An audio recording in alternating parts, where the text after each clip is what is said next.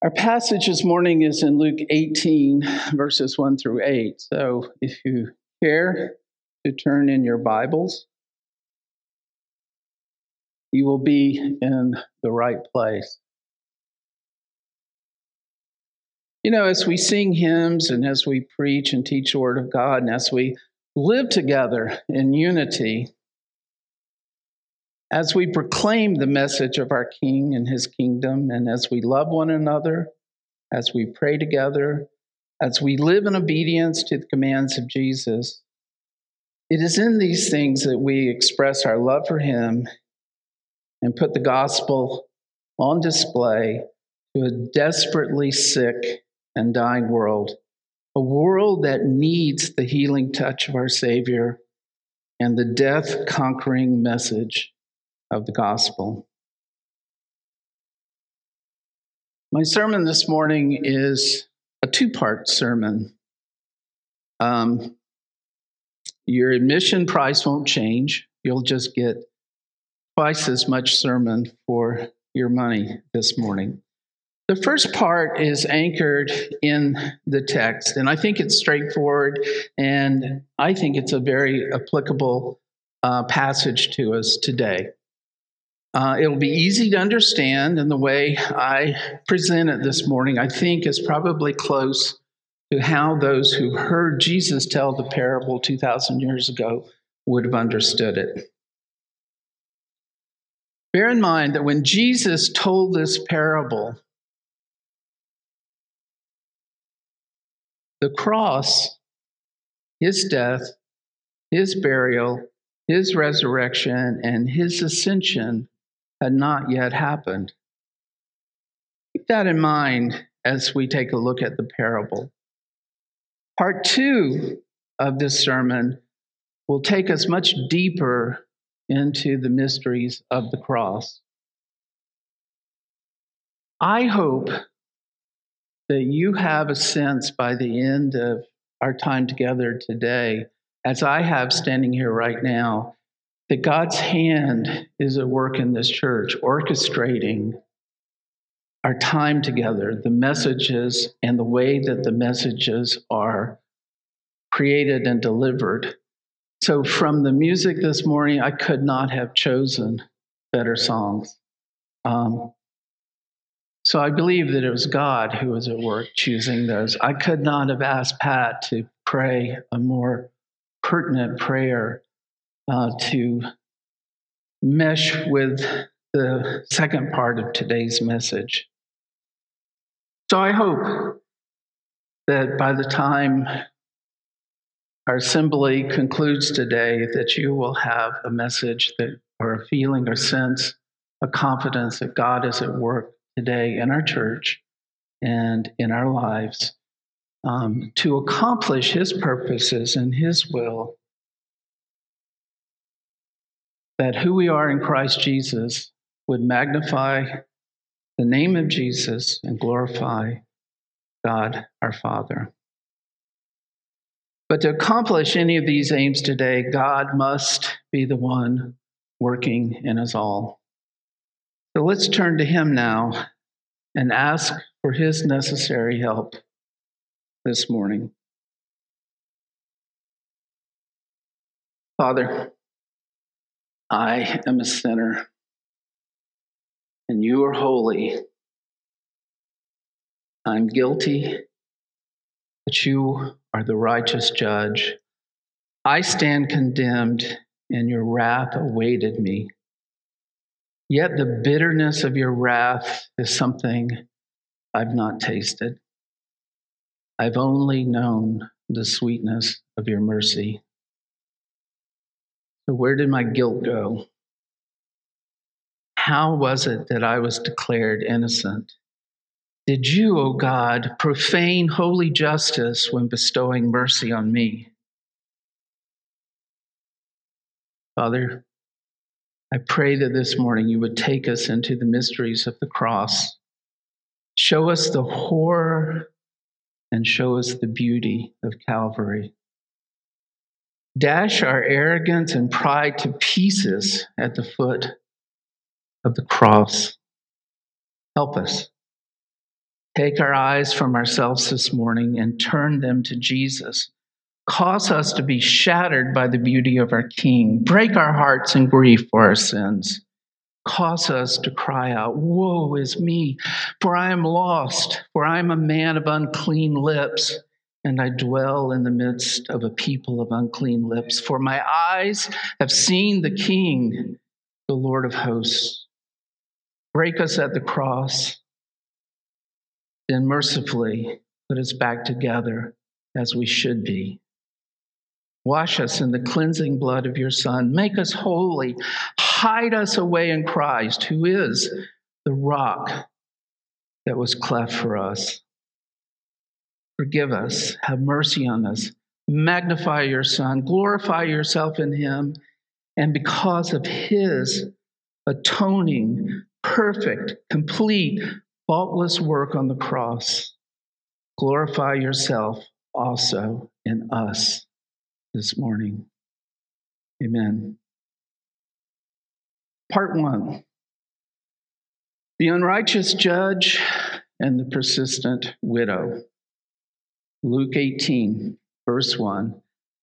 And he told them a parable to the effect that they ought always to pray and not lose heart. He said, in a certain city there was a judge who neither feared God nor respected man. And there was a widow in that city who kept coming to him and saying, "Give me justice against my adversary." For a while he refused, but afterward he said to himself, "Though I neither fear God nor respect man, yet because this widow keeps bothering me, I will give her justice so that she will not beat me down by her continual coming." And the Lord said, "Hear what the unrighteous judge says. And will not God give justice to his elect who cry out to him day and night?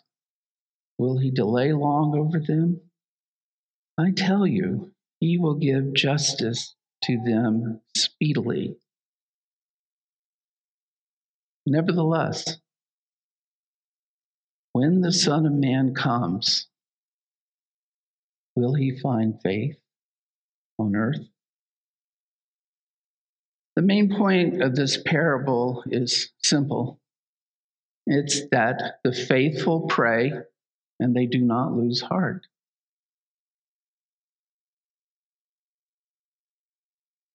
Jesus uses the story of a widow, an adversary, and a judge to help his listeners understand this point. So let's examine what the text tells us about these three people. First, the judge. The parable introduces him first, so shall we.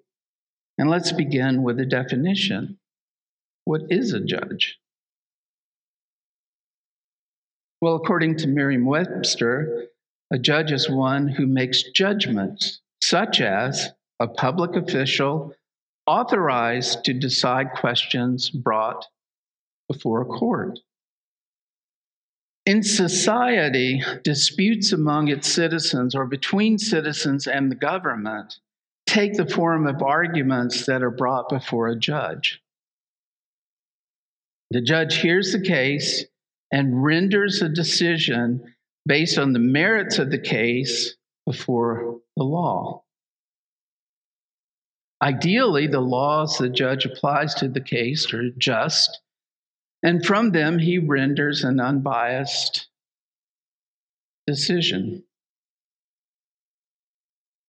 Society usually considers that justice has been served when an honest, unbiased judge renders a decision after attentively hearing both sides of a matter, then delivering a judgment that is rooted in law. We call this justice. Now, the judge in our parable was not this kind of judge. His job was to represent, preserve, and render justice when disputes arose among the people he judged. What was the foundation from which he adjudicated? Was it fear of God? No. Was it a respect for his fellow man? No. What then was the basis for this judge's rendering of justice? His basis was self. It was not until the widow pestered him to the point of annoyance that he responded and did his duty. This man did not serve God. He did not serve the community. He did not serve even helpless widows. He served himself. He was a wicked, terrible judge. The adversary. Text doesn't give us specifics about this person. We do not know if the adversary was male or female. All we know is that the adversary conflicted with the widow and was apparently unwilling to settle their dispute and reconcile with the widow. That's what we know about the adversary. The widow, well, in the first century Israel, a widowed woman was not likely to be at the apex of society. That certainly appears to be the case with the widow in this parable. Given what we know about her character, or the character of the judge, this widow apparently had no position or power or money to persuade him to give her justice. She was likely a woman of very modest means, living alone, without male relatives to protect her against her adversaries. But what she lacked in money, in power, and in position, she made up for in persistence. She wanted justice, and she knew where it was to be found. In her pursuit of justice, she was not the kind of woman to be dissuaded by a lazy, negligent, obstinate judge.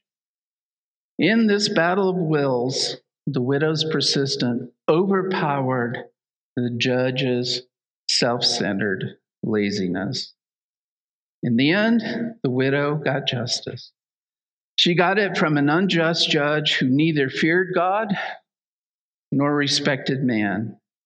This is a story of the triumph of a persistent pursuit of justice against an adversary.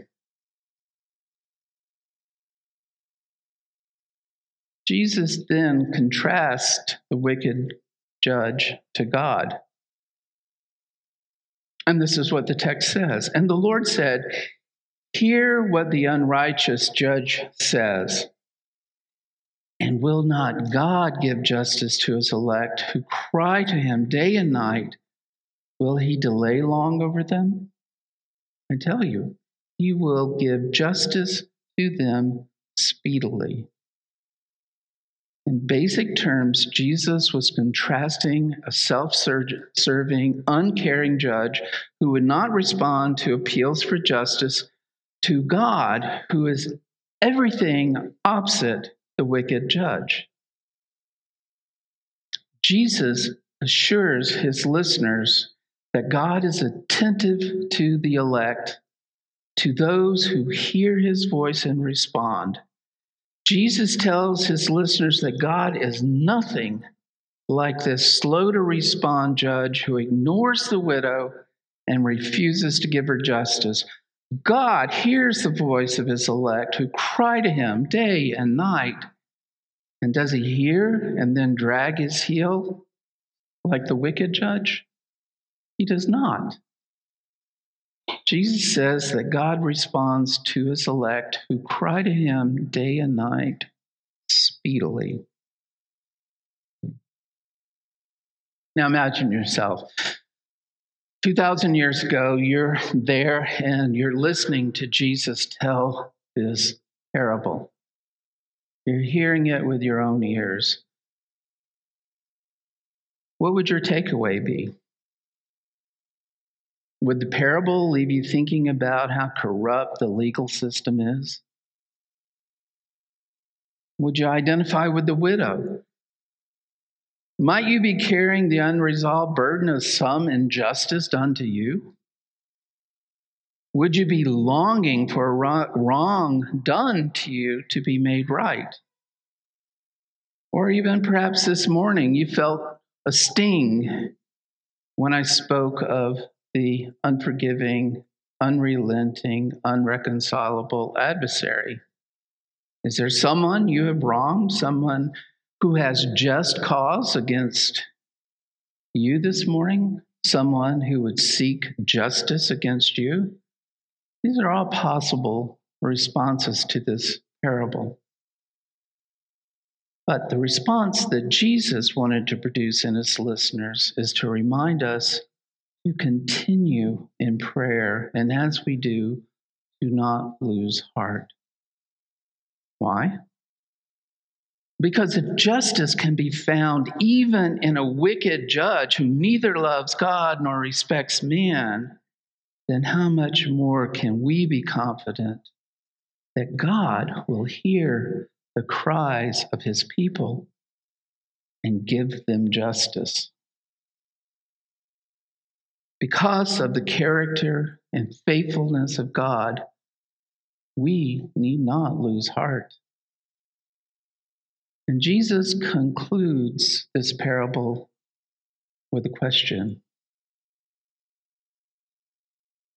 He says, "Nevertheless, when the Son of Man comes, will he find faith on earth?"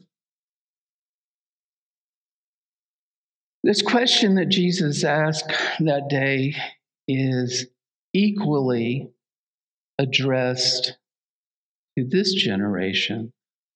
We yet await the return of Jesus. Our hope is that he returns soon. My hope is that he returns right now, this moment. But if he returns today, will he find a world of faithless people? Or will he find faith being embodied and evidenced in people like you and me who pray constantly and consistently and never lose heart in our trust of God and his faithfulness? Will he find you full of hope in God's faithfulness, looking beyond your circumstances and always trusting in the promises of a faithful and just God? If Jesus finds us persistently and constantly praying with hopeful hearts, trusting the faithfulness of God, then indeed he will find faith on earth when he returns. So, by way of application, frequent prayer and a confident heart is evidence to Jesus of true faith in you. Frequent prayer and with a confident heart is evidence to Jesus of true faith in you. Amen. End of part 1. Part 2. The problem of justice.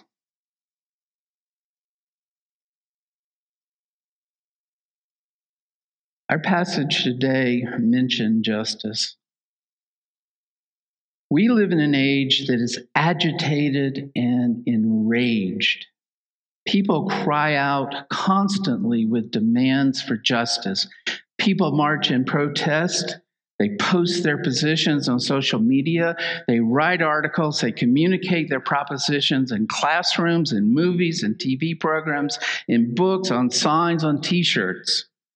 They energetically state their demands for social justice, racial justice, environmental justice, economic justice, gender justice, and legal justice.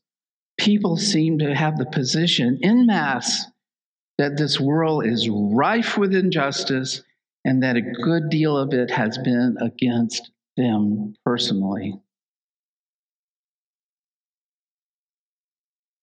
There was a musician that I was keen on when I was young, and there's a line in one of his songs that goes something like this: everyone wants to see justice done on someone else. To listen to the voice of those who are seeking justice in our world today is to conclude that they think the world would become perfect if only everyone got the full measure of the justice they deserve. Let's explore that idea for a moment.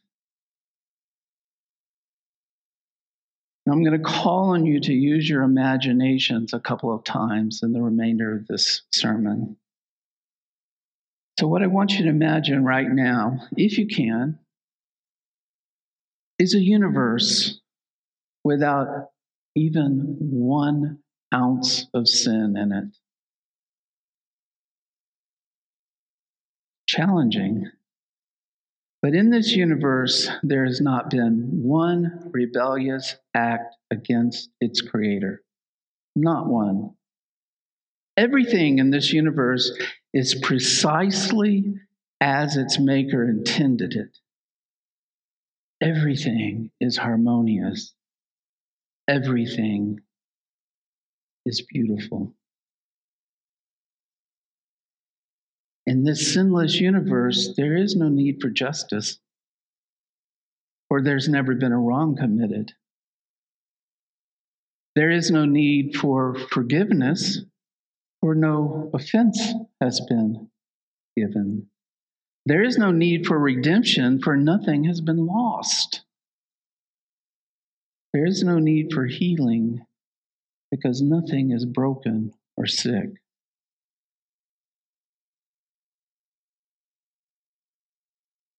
Now imagine that in this perfect universe, a single sin is committed.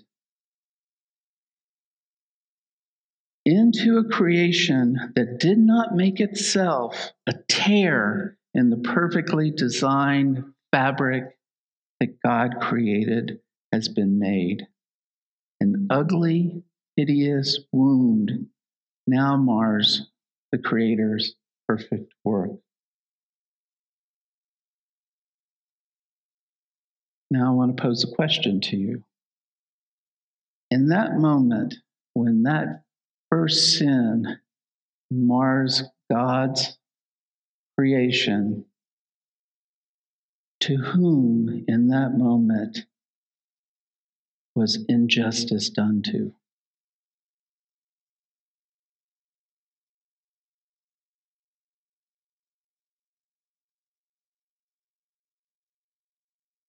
Sin, by its very definition, is that which is against God. Wayne Grudem writes, sin is any failure to conform to the moral law of God in act, in attitude, or nature. Can you see that the first sin committed in creation was against God? And every sin since then is also against God. David acknowledged this in Psalm 51.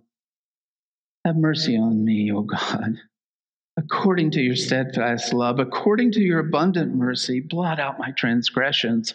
Wash me thoroughly from my iniquity and cleanse me from my sin. For I know my transgressions, and my sin is ever before me. Against you, you only have I sinned and done what is evil in your sight, so that you may be justified in your words and blameless in your judgment. If you know the story of David's life, you may think, seems like his sins may have been a little broader than against God only. I think the reason that David says this is he understands the point that we're trying to make this morning. In its most basic sense, every sin is sin against God.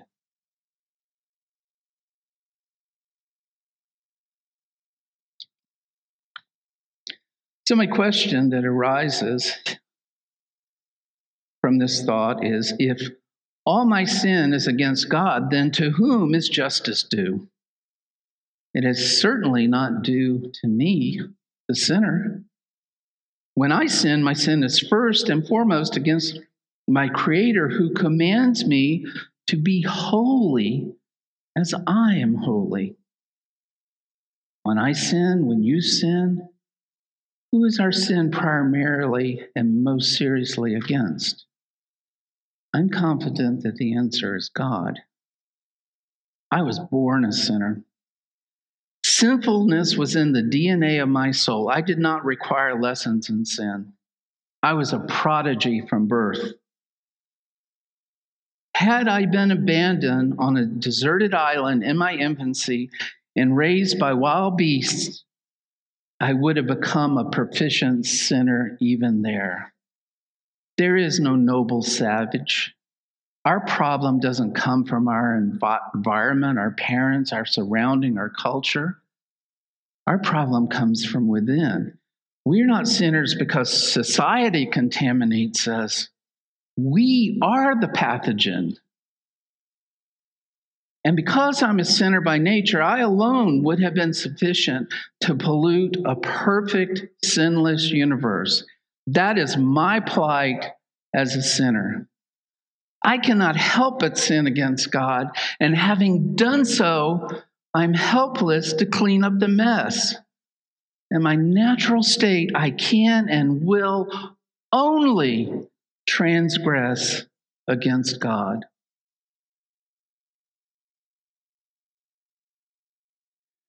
When I then consider the utter horror of my sin staining the perfect beauty of God's creation, when I feel the weight of my guilt, when helplessness drowns me in a sea of hopelessness, when I realize that my cries for justice for petty wrongs done to me pale when compared to the injustice that God has suffered at my hands, my cries for justice are like the mewling of a newborn kitten compared to the roar of a lion.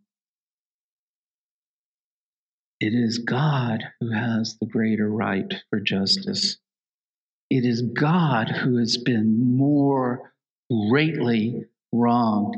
It is God to whom justice is due, and only if and when the justice that God deserves has been satisfied and perfect order be restored to his creation. Do you see the truth in this?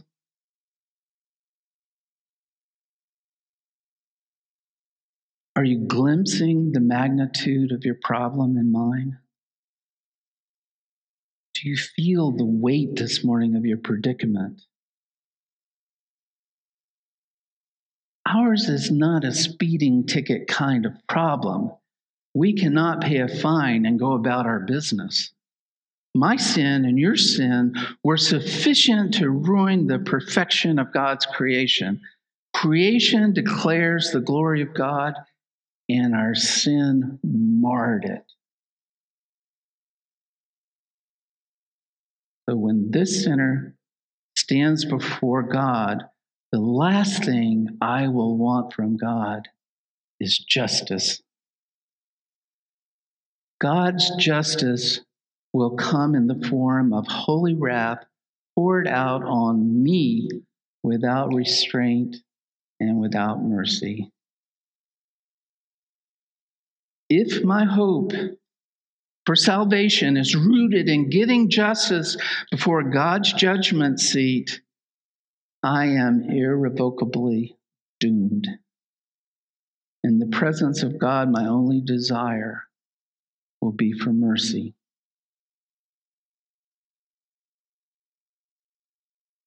But how can God be merciful to a guilty man?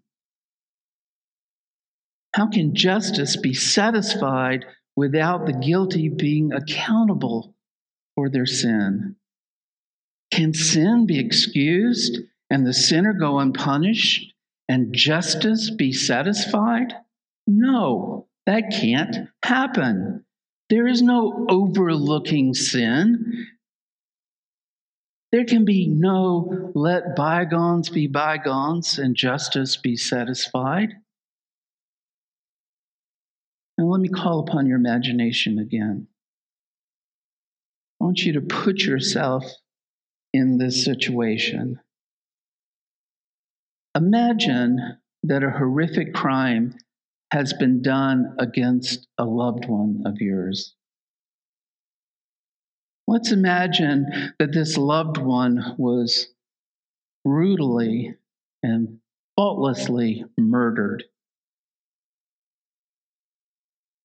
Picture the killer apprehended and then taken to trial. In the trial, the killer's guilt is established beyond doubt. In fact, the killer admits his guilt. Murder has been committed, and the murderer has confessed to the deed. The judge has no choice but to convict. The murderer must be punished. Justice demands it.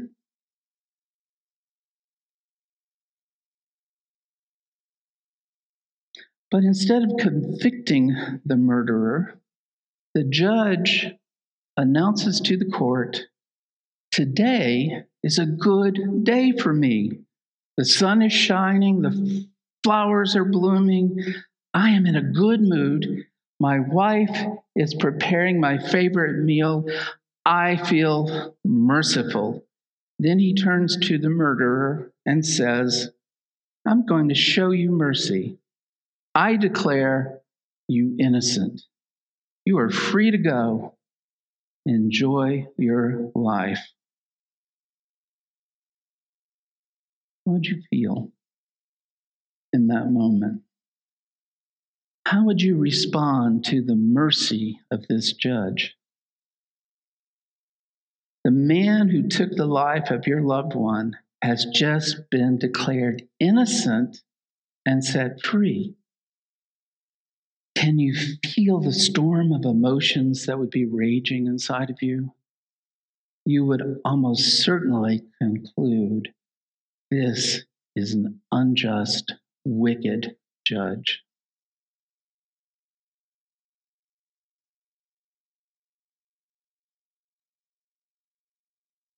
Does this story help you see how justice and mercy are incompatible with one another? The two things, justice and mercy, cannot be reconciled. They cannot exist together. Each is antithetical to the other. So what are the implications for sinners like you and like me? We do not want God's justice against us. We want mercy. But how can God, who is just, show mercy to the guilty? In a few weeks, Brian will be preaching on a passage in which Jesus makes the statement, "What is impossible with man is possible with God." God has accomplished the impossible. He has reconciled justice and mercy. When and where did this impossible thing happen?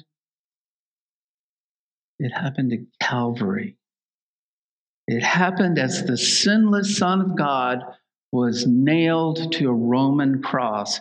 It is there on that cross, and there only, that justice and mercy are reconciled. That is where the guilty, you and me, are simultaneously shown the justice of God by the suffering of the man on that cross and the mercy of God and the forgiveness that the man on that cross won for us. It is there at the cross I see the wrath of God poured out for my sins. But his righteous wrath, his justice is not poured out on me, the sinner, the murderer. It is poured out on his innocent son as he hangs in agony, nailed through hands and feet to a cruel cross. To understand the justice that is demanded for my sins, I need only to muster the courage to look at the beloved Son of God, becoming the focus of God's wrath as he cries out, my God, why have you forsaken me?" Jesus, who never knew a moment of separation from his Father, experienced what awaits every sinner: the agony of God turning his face away from us. Jesus stood in my place, experiencing what I deserved, fulfilling God's judgment that was coming to me. Justice for my guilt was satisfied as Christ stood in my place and received God's justice for me. As my Savior's life drained from him, he spoke these precious words: "It is finished."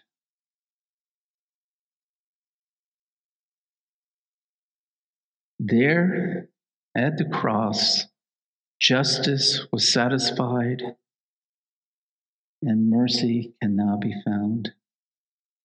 We are like the guilty murderer. Our guilt is not in doubt, and justice must be done, and the punishment must fit the crime. Will the just judge of all creation pervert justice and give us mercy? No, he will not. The just, righteous judge declared us guilty, then stepped down from behind his bench, took off his robe, and took upon himself the punishment for our sin. He paid the price we owed. He took the wrath we deserved, and he became justice for us. And because of that, because of the cross, God offers us mercy. It's at the cross that I feel my deepest shame and my greatest joy.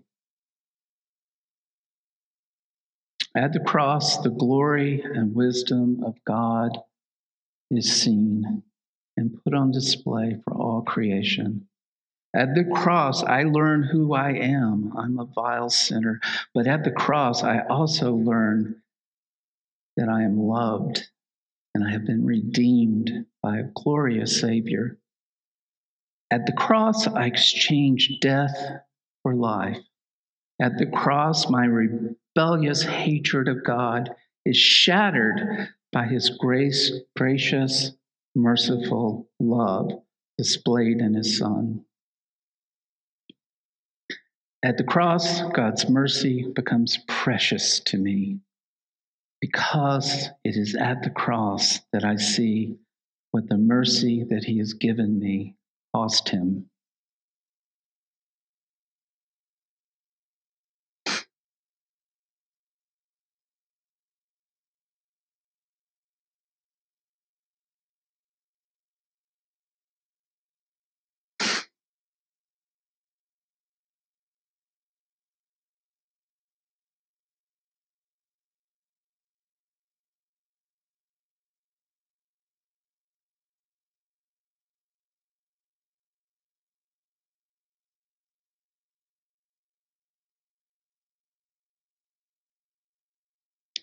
I hope this morning you understand justice a little better. I hope you see that what this world is screaming for today is a misplaced and misunderstood demand for justice. It is God to whom justice is due.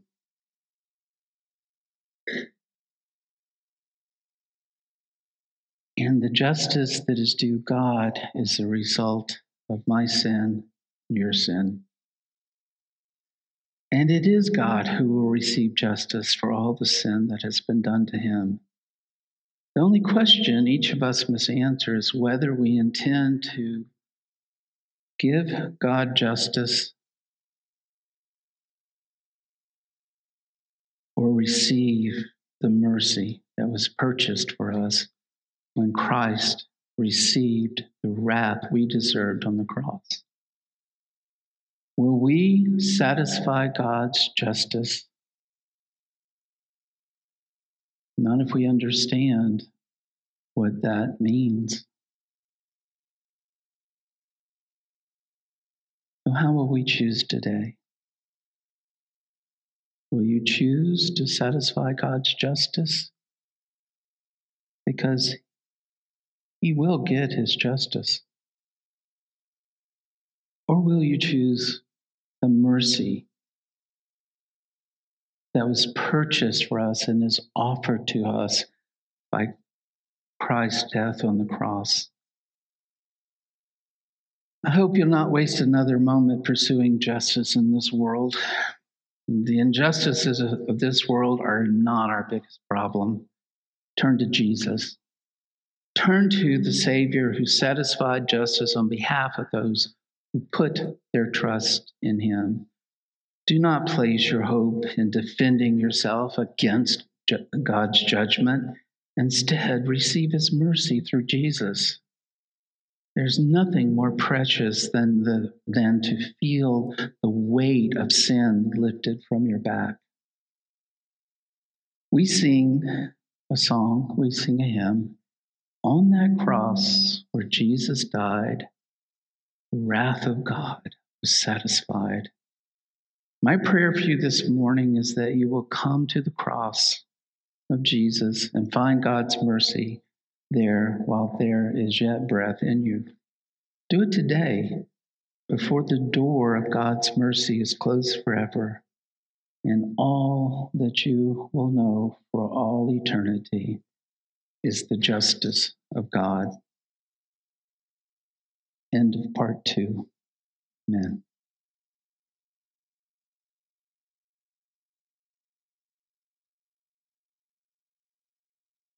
This morning, we spoke of justice and we spoke of the cross.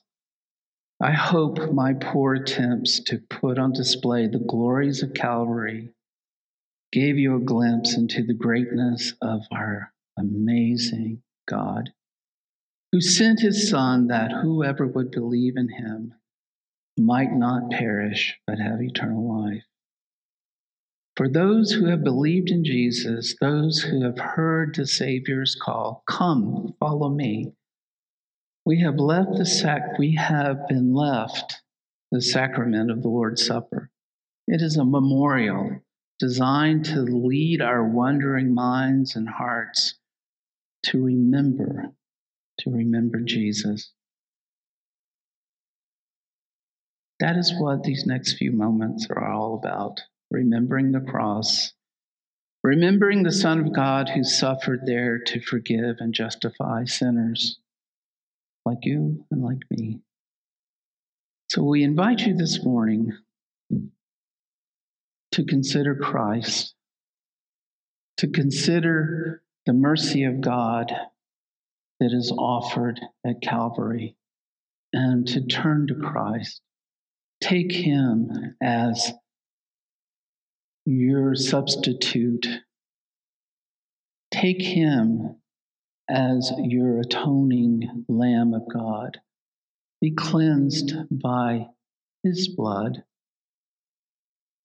and have the weight of sin and God's judgment lifted from your shoulders. If that's you this morning, then we invite you to come and partake in the Lord's Supper. If that's not you, I know that these words are weighty this morning. God's word tells us that today is the day of salvation. If you're sitting here this morning and the breath of life is still in you, the door of mercy has not been closed and locked against you. Avail yourself of Jesus Christ this morning. Turn to him.